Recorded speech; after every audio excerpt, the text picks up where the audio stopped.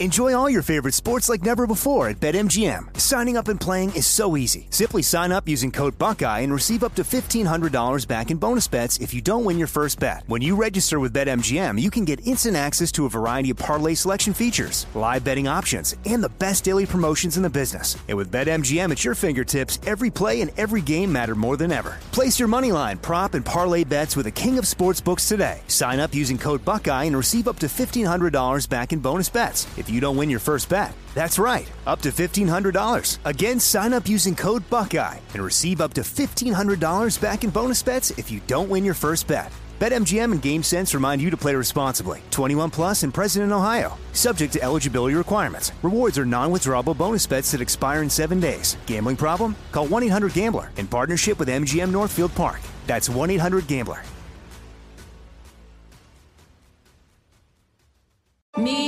Focus Features presents Back to Black. I want people to hear my voice and just forget their troubles. Experience the music and her story. Know this, I ain't no Spice Girl. Like never before. That's my daughter. That's my Amy. On the big screen. I want to be remembered for just being me. Amy Winehouse, Back to Black, directed by Sam Taylor Johnson. Rated R, under 17, not a minute without parent. Only in theaters May 17th. This is your moment, your time to shine, your comeback.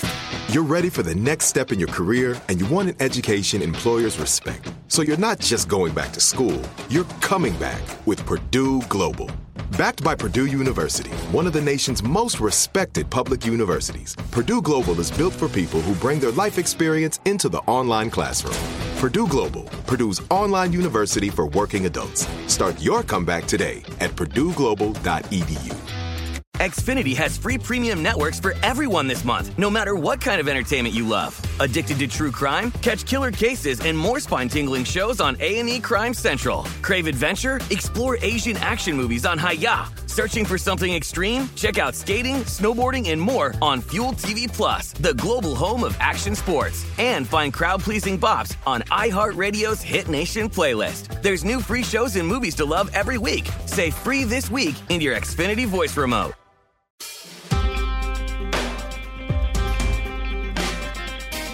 Oh, boy.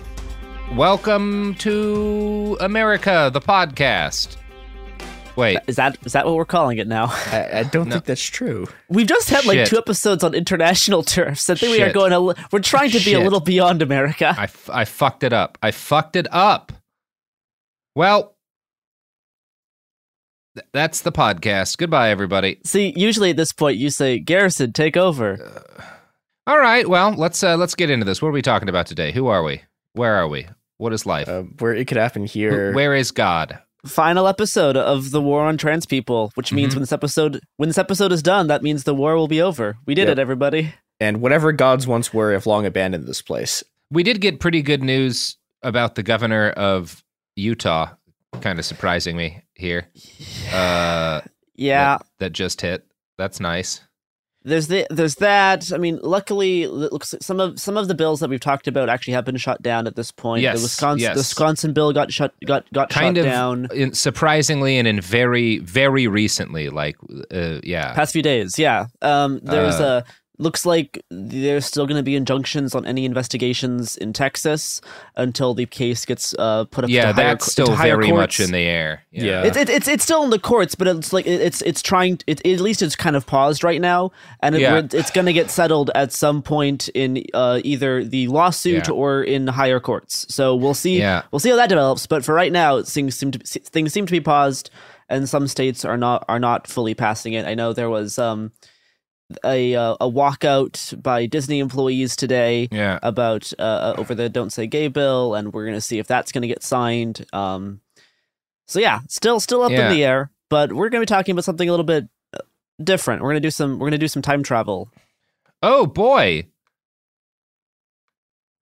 That's what I had to say. Was oh boy. Yeah, so we're going to go back to another time in which there was for a very brief period a massive expansion in the knowledge about and sort of both knowledge about and appearance of and safety of trans people, and then it all catastrophically came crashing down. Oh, good. And to help us with that is Robert Evans, my boss. Hi, everybody. How are we doing? Garrison, how are we doing? Oh, I'm doing actually fine.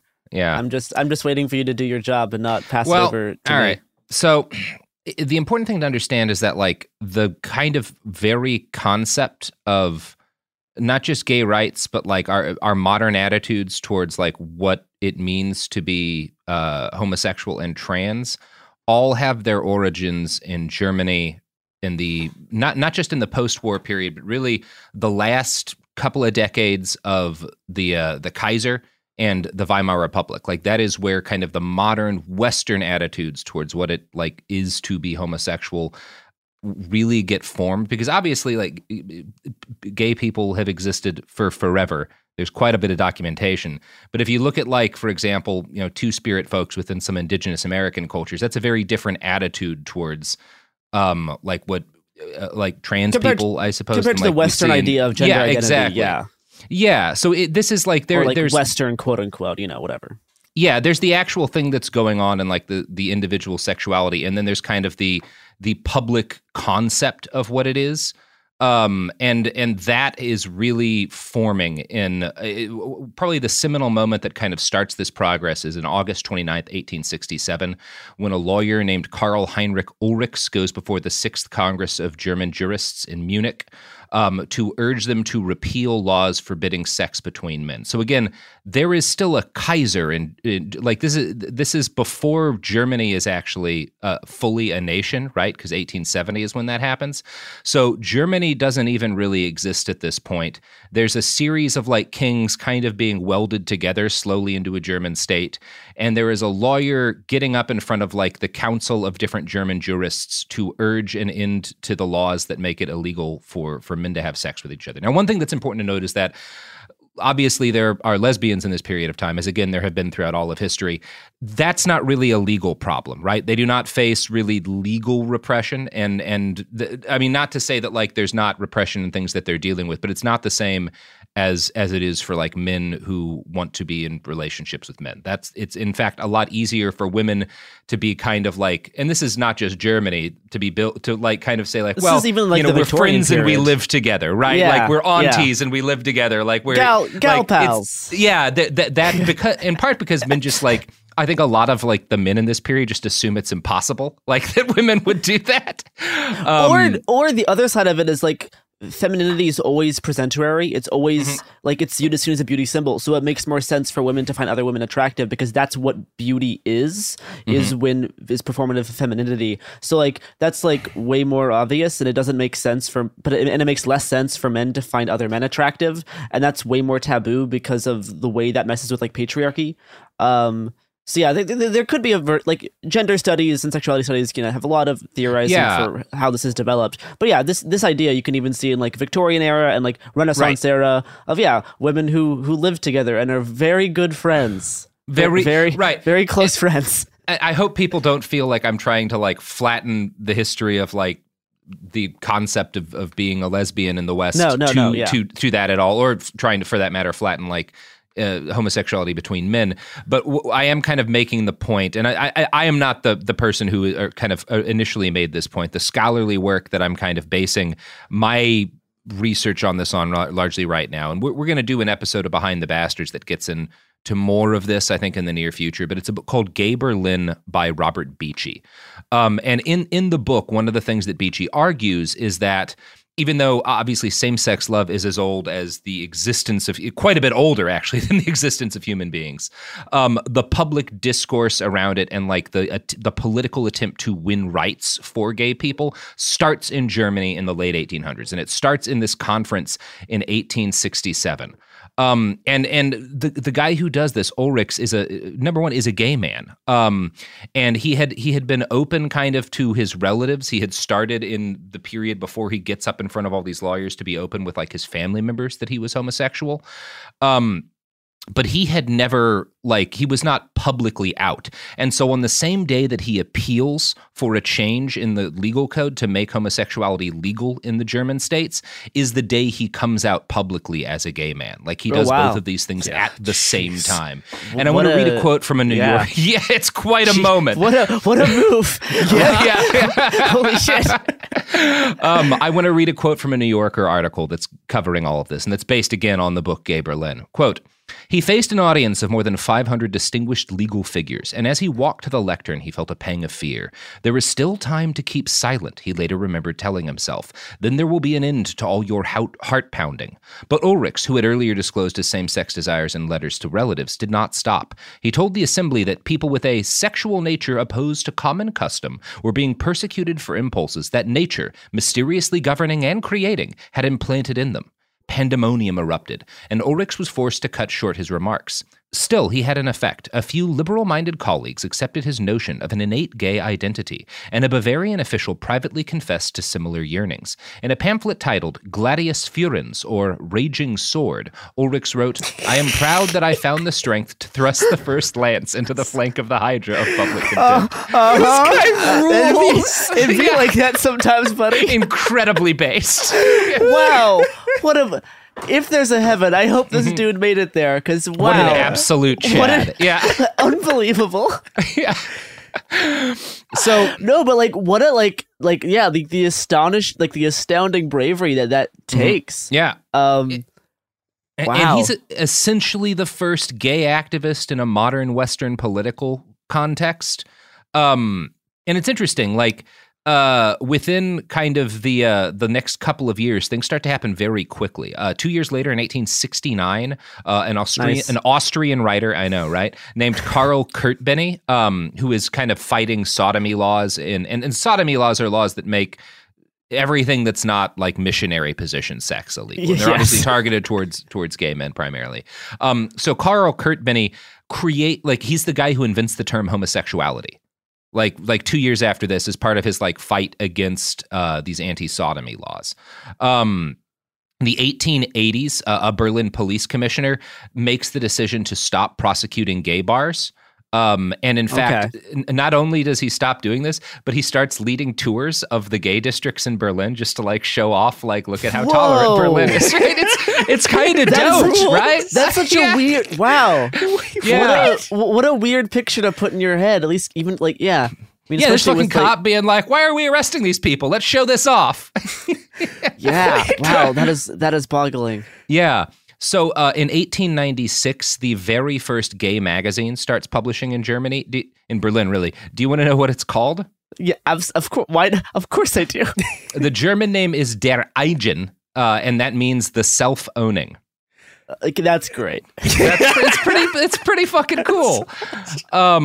So the very next year, 1897, one of the primary heroes of the early gay rights struggle, physician Magnus Hirschfeld, starts the Scientific Humanitarian Committee, which is the first organized gay rights group in Western history, at least. Yeah. So by the start of the 20th century, a lot of stuff is in place, right? And I think have been a little bit guilty of this in the past, of kind of focusing so much on Weimar Germany.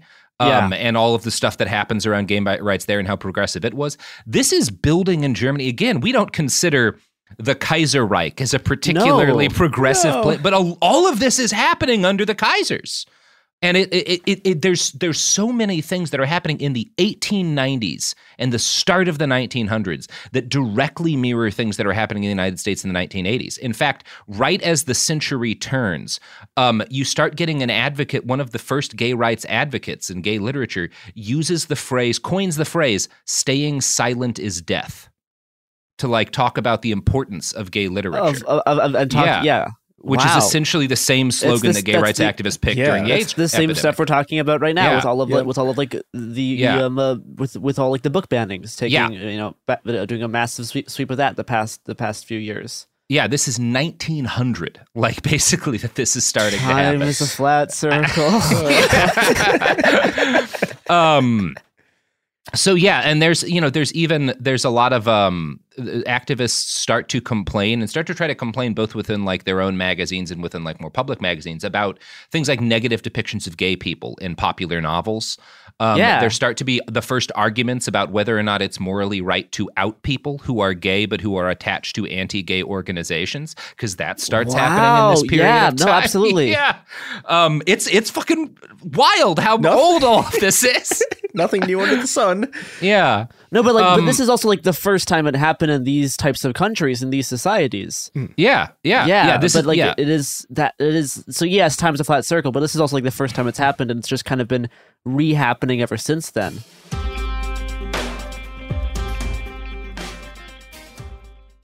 Enjoy all your favorite sports like never before at BetMGM. Signing up and playing is so easy. Simply sign up using code Buckeye and receive up to $1,500 back in bonus bets if you don't win your first bet. When you register with BetMGM, you can get instant access to a variety of parlay selection features, live betting options, and the best daily promotions in the business. And with BetMGM at your fingertips, every play and every game matter more than ever. Place your moneyline, prop, and parlay bets with the king of sportsbooks today. Sign up using code Buckeye and receive up to $1,500 back in bonus bets if you don't win your first bet. That's right, up to $1,500. Again, sign up using code Buckeye and receive up to $1,500 back in bonus bets if you don't win your first bet. BetMGM and GameSense remind you to play responsibly. 21 plus and present in Ohio. Subject to eligibility requirements. Rewards are non-withdrawable bonus bets that expire in 7 days. Gambling problem? Call 1-800-GAMBLER in partnership with MGM Northfield Park. That's 1-800-GAMBLER.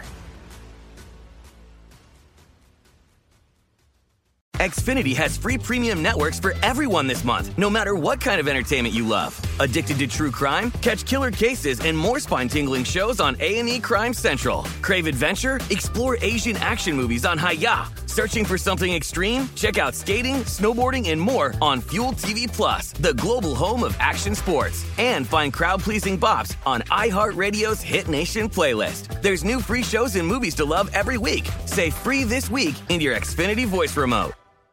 Live Nation presents Concert Week. Now through May 14th, get $25 tickets to over 5,000 shows. That's up to 75% off a summer full of your favorite artists like 21 Savage, Alanis Morissette, Cage the Elephant, Celeste Barber, Dierks Bentley, Fade, Hootie and the Blowfish, Janet Jackson, Kids Bop Kids, Meghan Trainor, Peso Pluma, Sarah McLachlan. Get tickets to more than 5,000 summer shows for just $25. On sale now through May 14th. Visit LiveNation.com/Concert Week to learn more and plan your summer with Sean Paul, Sum 41, 30 Seconds to Mars, and Two Door Cinema Club. Focus Features presents Back to Black. I want people to hear my voice and just forget their troubles. Experience the music and her story. Know this, I ain't no Spice Girl. Like never before. That's my daughter. That's my Amy. On the big screen. I want to be remembered for just being me. Amy Winehouse, Back to Black, directed by Sam Taylor Johnson. Rated R, under 17, not a minute without parent. Only in theaters May 17th.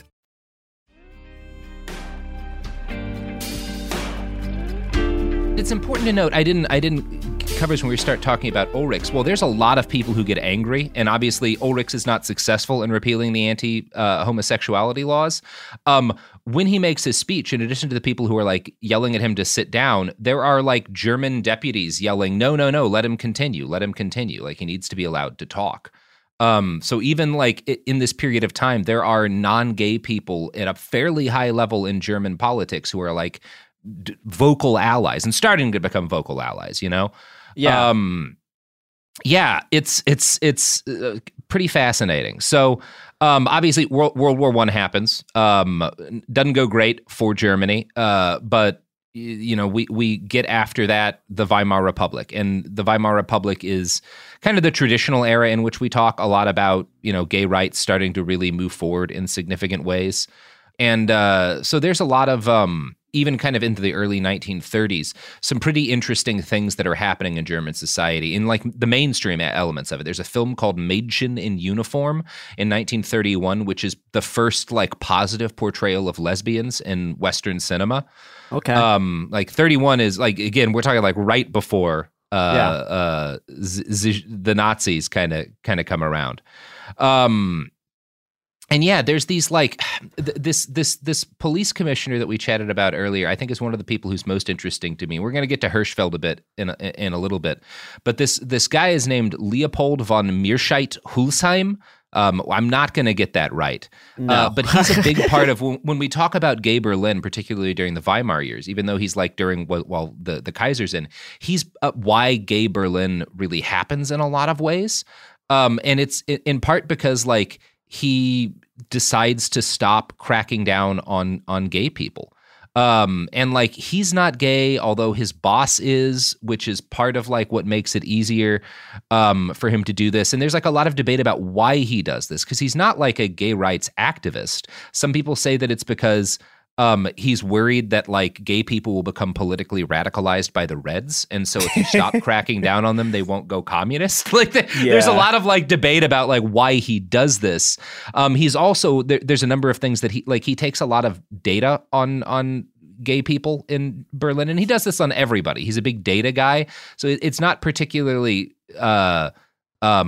harmful in his era, but some of the stuff that he gathers will be used by the Nazis later, which is kind of a broader thing about like the wisdom of not letting the government get access to this. Like he founds a Department of Homosexuals in 1885 that like lists the people that they know are gay. And again, like this is all, so it's really a complicated thing that's happening here, because he's not this like thoroughly sympathetic figure. He's doing a lot of stuff that's weird and that will later have negative outcomes. But he's also, by ending police persecution of gay people, at least in an organized way, really allowing gay culture to blossom in Berlin. And it's I'm going to read another quote from that New Yorker article here. For whatever reason, Meerscheid Hulsenheim took a fairly benevolent attitude towards Berlin's same-sex bars and dance halls, at least in the better-heeled parts of the city. He was on cordial terms with many regulars, and none other than August Strindberg testified in his autobiographical novel The Cloister, which evokes a same-sex costume ball at the Café National, and this is in 1898. The police inspector and his guests had seated themselves at a table in the center of one end of the room, close to which all the couples had to pass. The inspector called them by their Christian names and summoned some of the most interesting among them to his table.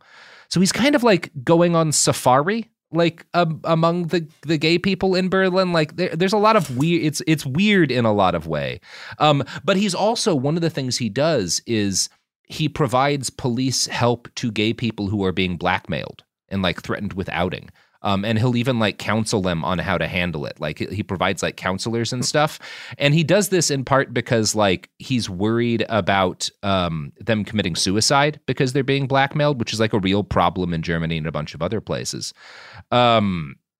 Yeah, and this guy, this police commissioner winds up killing himself kind of in the early 1900s, I think, because he wound up getting found to be taking bribes from some millionaire who gets in a lot of legal trouble for raping somebody. So again, he is a sketchy dude, but he's also like, because he's got this weird, almost like voyeuristic fascination with gay people, and some legitimate, because there are legitimate humanitarian concerns. He's really worried about people committing suicide as a result of blackmail. So he's one of these figures we don't talk about enough in history, where it's like the overall outcome of this guy's work is pretty positive, but he does it for this like really confusing mix of reasons. He's just a very strange figure in history.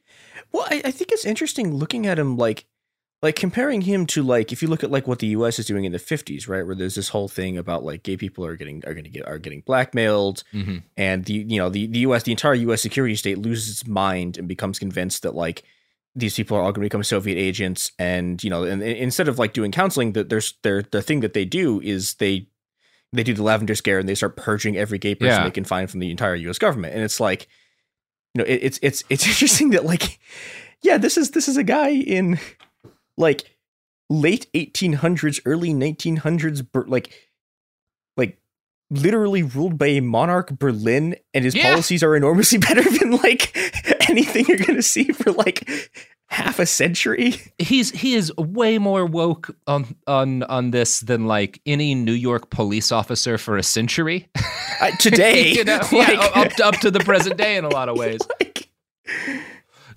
So let's talk about Magnus Hirschfeld a bit. Hirschfeld is very influenced by Ulrich, the guy we started the story with.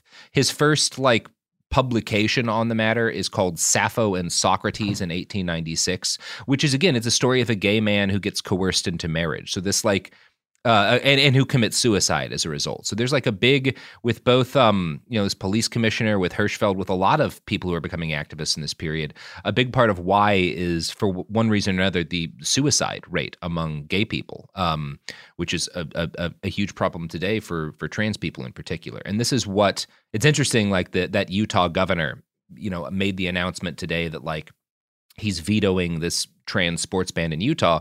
And he specifically cites like, the suicide rate among trans people is so like high, and he could not morally conscience doing anything that would like make these kids feel othered and likelier to commit suicide. I mean, okay, let's not go that far. He was willing to do the commissions. He just wasn't willing to do a full ban.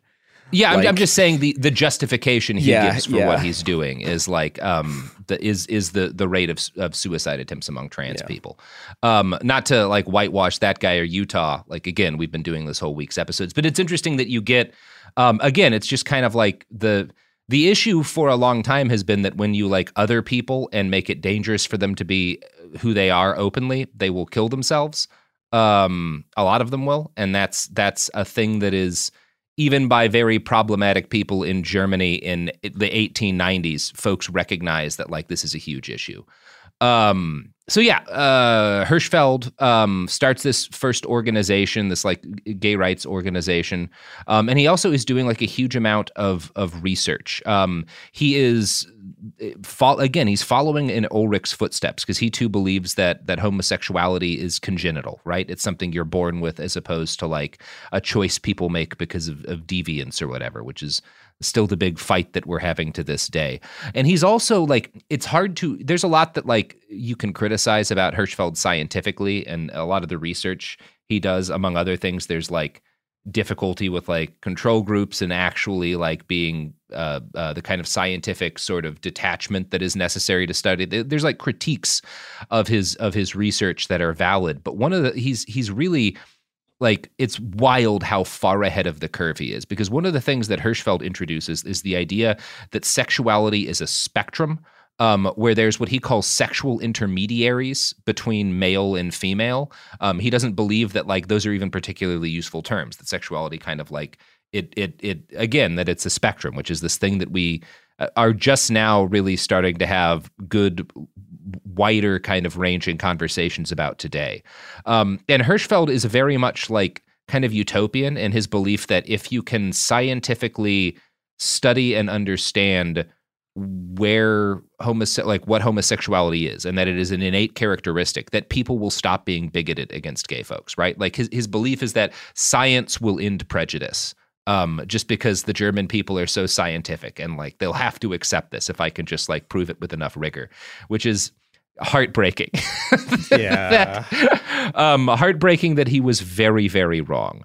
And yeah, there's a number of things that are like really worth kind of within sort of the, because he's not, he's kind of come down now as this sort of like saint-like hero of the gay rights movement for good reason, but that does tend to flatten the fact that within his day and within kind of the gay culture in Berlin in particular, there were a lot of people who were frustrated with him for a lot of reasons. There were a lot of so there's this split in gay culture in this period of time between gay men who are seen as more effeminate and what are called the masculinists. And the masculinists, they are not all or even mostly Nazis, but all of the gay Nazis are what you'd call masculinists, right? Who are like, I'm not having I am so manly that the only person I can have sex with is a man, right? Like that, I'm flattening even that quite a bit. But like you have guys like Ernst Röhm, who is the head of the brown shirts and is a gay Nazi, and is like that's a significant, not an insignificant chunk of the Nazis. They all get murdered in the Night of Long Knives. And it is interesting that Röhm was outed by anti-fascists. Yeah, he sure was. Like 2 years before he was murdered, and he was specifically outed to sow division within the Nazi Party. Yes, and that does like also just playing it. You know, you were talking about like, you know, people having debate over whether it's okay to out somebody if they, you know, are part of bad organizations, right? That was something we mentioned previously, and yeah, just like an interesting historical tidbit. Yeah, and it's so. again, among like one of the things that the masculinists are doing is like a lot of them are married to women, and they're actually fine with this because again, they think that like, well, you still need to like procreate and have like it's not even all just about being having like a beard or whatever you want to call it. Some of it is just like this attitude that you have a responsibility to make more Germans for the fatherland, but like then when it comes to, it's kind of like the Greeks, there were not wildly dissimilar concepts, and a lot of the masculinists ideologically are wrapped up in the work of Max Stirner. And in fact, like the Self-Owners, that first gay magazine is a reference to Stirner. I was like, oh, that sounds like Stirner's egoism. Yes. There's a lot of that going. And we again, I want to at some point provide a lot more detail on this because it's all fascinating. But there are these big sort of like this big split, and there's he gets a lot of shit from the masculinists because he also studies lesbians heavily. Like there's a decent chunk of the gay male population in Berlin who is against the research and the medical practice he's doing to help trans people, who is against his research on lesbians, because they're like, well, this is the fight, right? Like we're the ones who are being legally cracked down on or whatever. Like, so there's a bunch of like different cleavages and fractures kind of within the community at this time. And Hirschfeld is not universally beloved. There are people kind of within the gay community who have a lot of issues with him. And I just think it's important to note that because we often do, again, kind of flatten things because the Nazis flattened things, right? Because it was all the same to them. And we often flatten them in a different way to where like, yeah, you've got this guy and he's the hero of gay Berlin, and he's this like thoroughly positive. No, there were a lot of people who hated him for like all these different reasons, because this was these, like all people, had a million different kind of fractures and ideologies sort of running within what someone who was looking in from the outside would have just called gay Berlin, you know? And yeah, obviously this all falls apart or is cracked down horribly when the Nazis come to power. Hirschfeld is doing a lot of all of the very earliest research on like what it is to be transgender, and he is performing surgery on like gender operations on trans people for the very first time, and that gets all kind of destroyed in May of 1933, which is about 3 months after Hitler becomes Reichschancellor. Nazis sack Hirschfeld Institute for Sexual Science. They burn its library. They go after a lot of the people he had been working with and on are killed. Others have to flee. Hirschfeld is thankfully out of the country on tour when the Nazis rise to power and just, doesn't come back.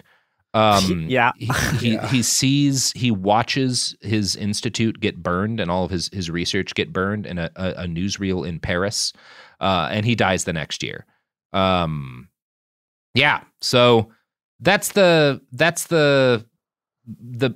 broad details of kind of the story of this early period, of the birth of kind of like a lot of our legal fights around gay rights and like the birth of kind of Western gay identity. Like this is where it comes from. And there's a lot that's important in understanding this. And this is one of the points that gets made in Gay Berlin. We often see the Weimar years as this kind of inevitable march towards fascism. And the reality is that there was 50 something years of incredibly progressive movements on gender and sexuality. And, even outside of gay rights, just in terms of like attitudes towards democracy and attitudes towards the nature of like the state, that were very progressive and very powerful and very popular. And they do get, it's important to understand both that like the Nazism was not inevitable. The regressivism and the violence and the like that kind of flattening of human life under the fascists was not an inevitable progression for Germany.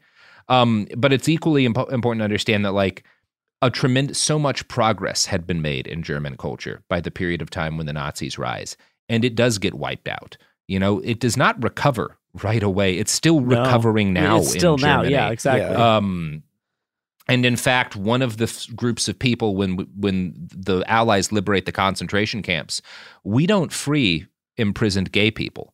They go back to prison, because what they were doing was still seen as criminal. If you have the pink triangle You don't just get out because because you were in a concentration camp with these other people, because the Allies, to a large extent, are like, well, it was okay for them to punish those people. Anyway, that's the story.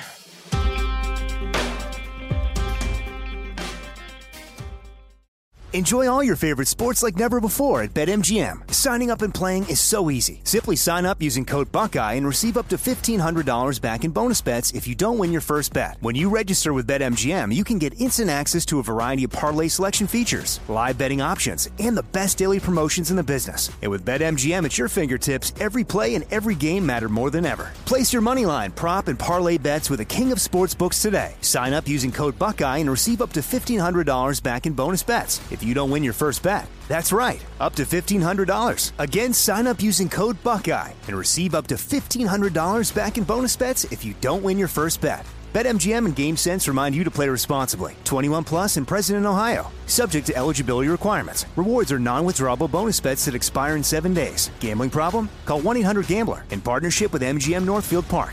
That's 1-800-GAMBLER.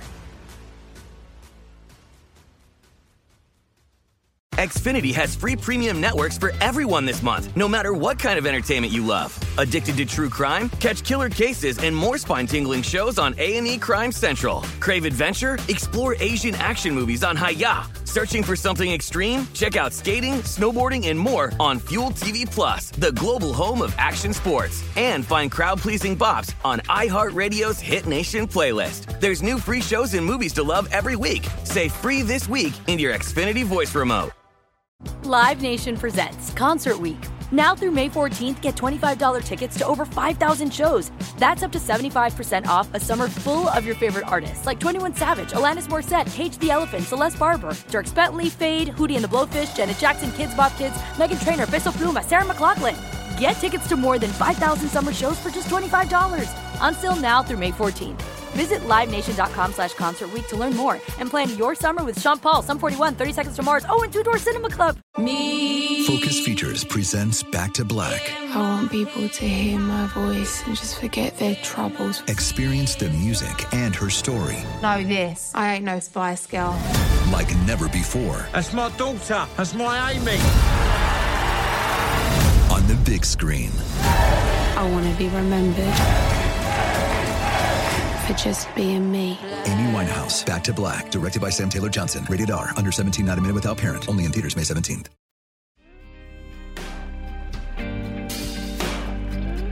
Another interesting thing is on on the same note is that if you look through old German war photography from World War II, you will actually see a higher than average rate of men cross-dressing inside photos. Now, there's always cross-dressing during war is not uncommon, especially during like performances for like theater and stuff, because there's not as much women around. But specifically, comparing like the documentation of the Nazis and all of the German soldiers, there was an absolutely higher than average amount of people comfortable cross-dressing, despite being a soldier for the Nazis. It is an interesting thing in terms of how some of those kind of more advanced views on sexuality still carried over, at least in terms of like gender presentation among even if you're among this genocidal group who's imprisoning gay people by the hundreds of thousands. It just like kept happening. Yeah. It also sort of points to just like how bad everywhere else was also. Oh yeah. Like it's a rough world for Berlin. Just got so progressive that even when suppressed, there was enough like stuff there that things could kind of there was still a bit of some remnants. And I mean, and it did get horribly obliterated. And we're still recovering now in terms of our views and medical knowledge on like gender and social constructs, sexuality, all this kind of stuff. But yeah, the German law code that made homosexuality illegal, again after it was briefly more okay than it had been, doesn't get repealed until 1994. Yeah, I mean, a lot of sodomy laws did not get repealed until the 90s, and in a lot of cases, they're actually still around. We just don't enforce them. Yep. Like a lot of laws that are actually still hanging out. Texas had anti-sodomy laws on the book until a 2003 Supreme Court case. It invalidated all sodomy laws, right? That's why there's some that are still on the books, but they're now invalid. Prosecute people. Magnus Hirschfeld was pretty based, though. So was fucking Ulrichs. Some pretty based. No, there's some really interesting stuff, and that's why we wanted to talk about this, is to kind of show the historical background and show like there's precedent for all of the same stuff happening before. Mm-hmm. And there's ways people fought against it back then who didn't necessarily succeed. But also did have a lot of progression and a lot of like views socially on these types of topics. You just need to make sure that you're also very, very aware of the rise of fascism and being able to counter that as well, because they can just do so much damage in such a short amount of time, despite 50 years of progress. Yeah, and I think understanding the fragility of everything that exists, that I don't know. I mean, this is one of the sort of American mythoses, right? Is that like the moral arc of the universe bends towards progress, and that everything's going to keep getting better, and that's not true. Nope, it's not. And like everything good that you see in this world is there because people fought for it. It was fought for, and if they lose, it all goes away. Yeah. We absolutely could go back. It's like you have that. I mean, he backpedaled, but you have that Republican legislator who was like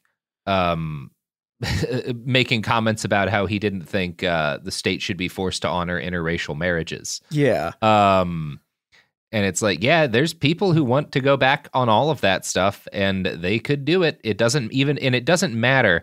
I like when people criticize kind of like some of the attitudes we have, the fear we have towards this, especially on the subreddit. I've seen people be like, well, look, these are not popular laws. And it's like, it doesn't matter. They weren't, absolutely. They weren't as they weren't like necessarily all that popular in Germany, when some, like a lot of the thing, not specifically even talking about what was done to gay people, but a lot of the things that were done by the Nazis were not necessarily popular. It doesn't matter. What matters is power.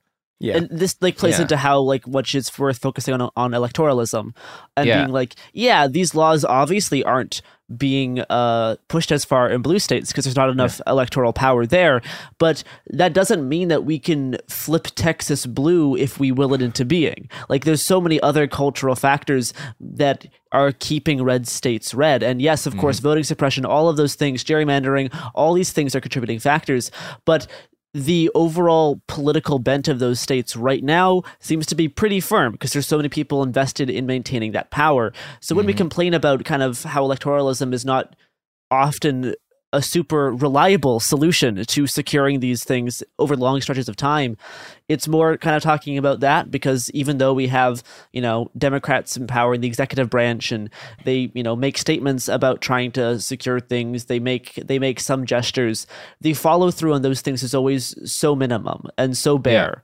And there's, it's like, it's the thing how like Trump was able to do so much, and now we have Biden so less willing to use executive power. This is the same thing that with Obama and the Supreme Court, when the Senate would refuse to put through any candidates. Obama technically had the power, because the Senate refused to do their job.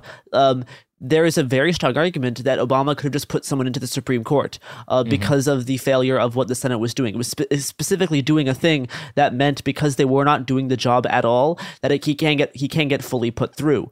And that could have happened, and Obama just didn't. Because you want to be the good guy, like you want to be the person who follows the rules, but the other side doesn't care about that. They're not playing a genuine game. They're not following the rules. They're doing whatever they can to win. So this isn't about being plugged into lefty Twitter. I get almost none of my takes from lefty Twitter.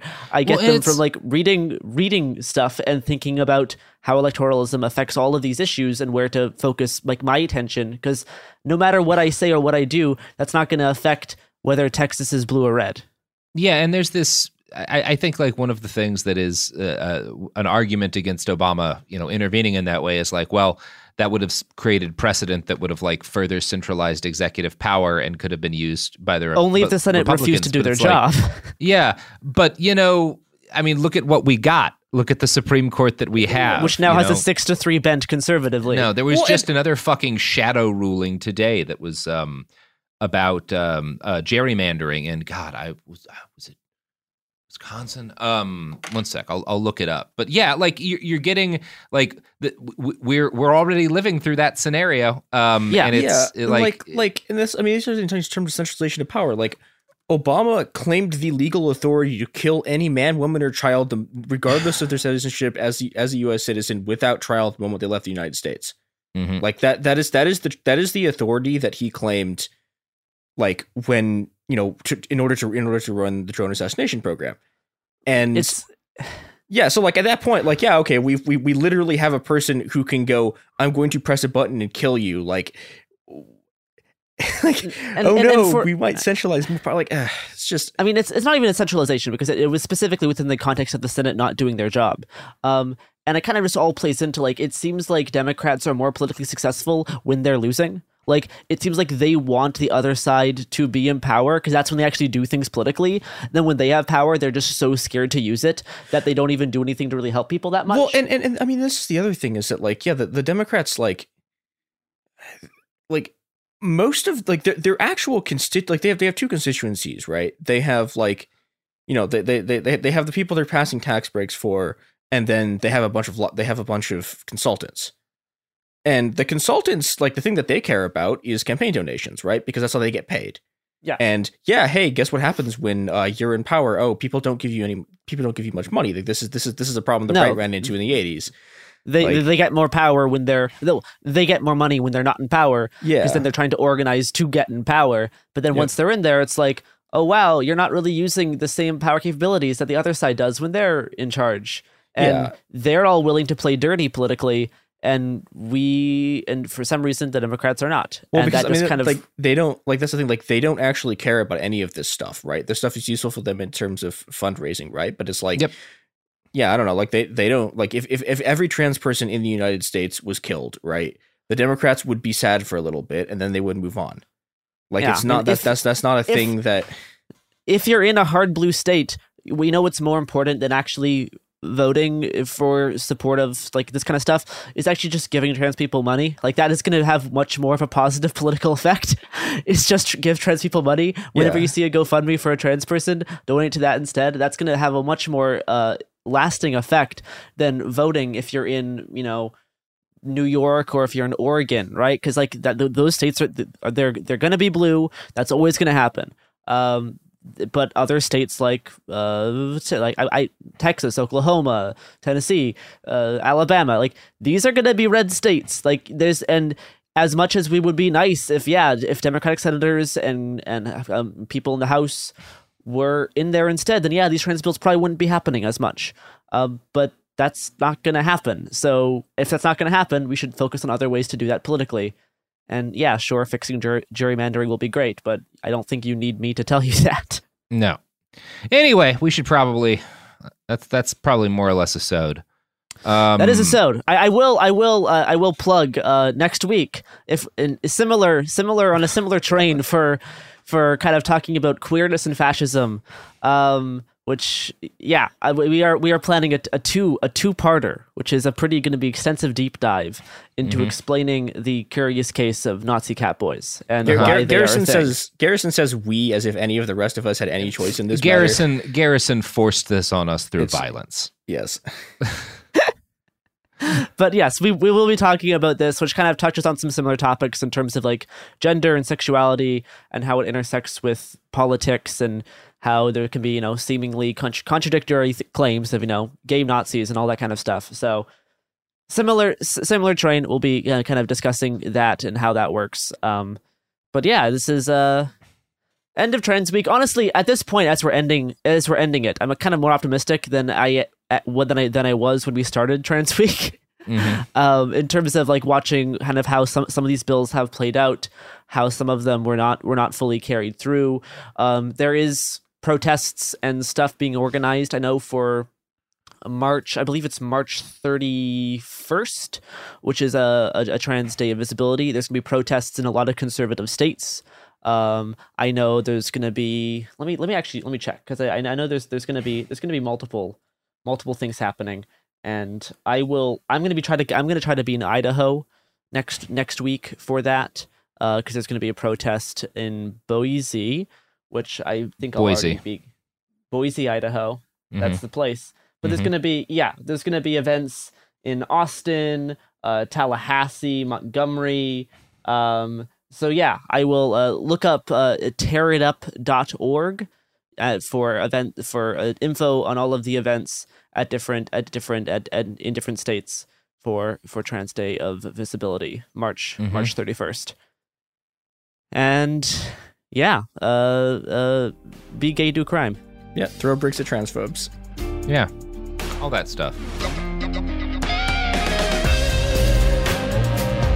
It Could Happen Here is a production of Cool Zone Media. For more podcasts from Cool Zone Media, visit our website, coolzonemedia.com, or check us out on the iHeartRadio app, Apple Podcasts, or wherever you listen to podcasts. You can find sources for It Could Happen Here updated monthly at coolzonemedia.com/sources. Thanks for listening.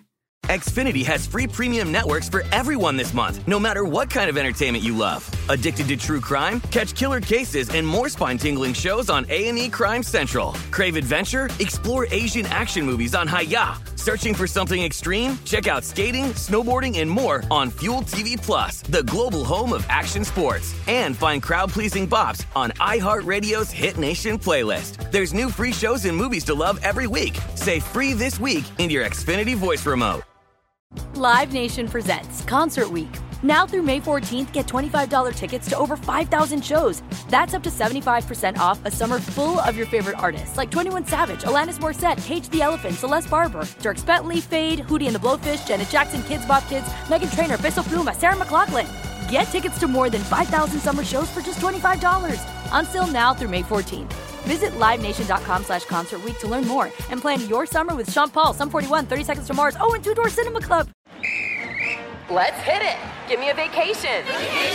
Give me a wave. Surfing. Give me a city tour. The trolley. Give me animals. The zoo. Give me some sea life. Give me museums. Balboa Park. Give me a woo. Roller coaster. What's that spell? San Diego. If you're happy and you know it, San Diego is the place to show it. Book your family vacation at sandiego.org. Funded in part with the City of San Diego Tourism Marketing District Assessment Funds. Trinity School of Natural Health can help you be part of the fast-growing health and wellness industry. With an education that empowers communities, Trinity grads can change lives by applying natural health principles and techniques in holistic practices or stores selling nourishing health products. Offering 19 online programs that fit your busy schedule, you'll get training to help turn your passion into a career. Enroll today at trinityschool.org. That's trinityschool.org.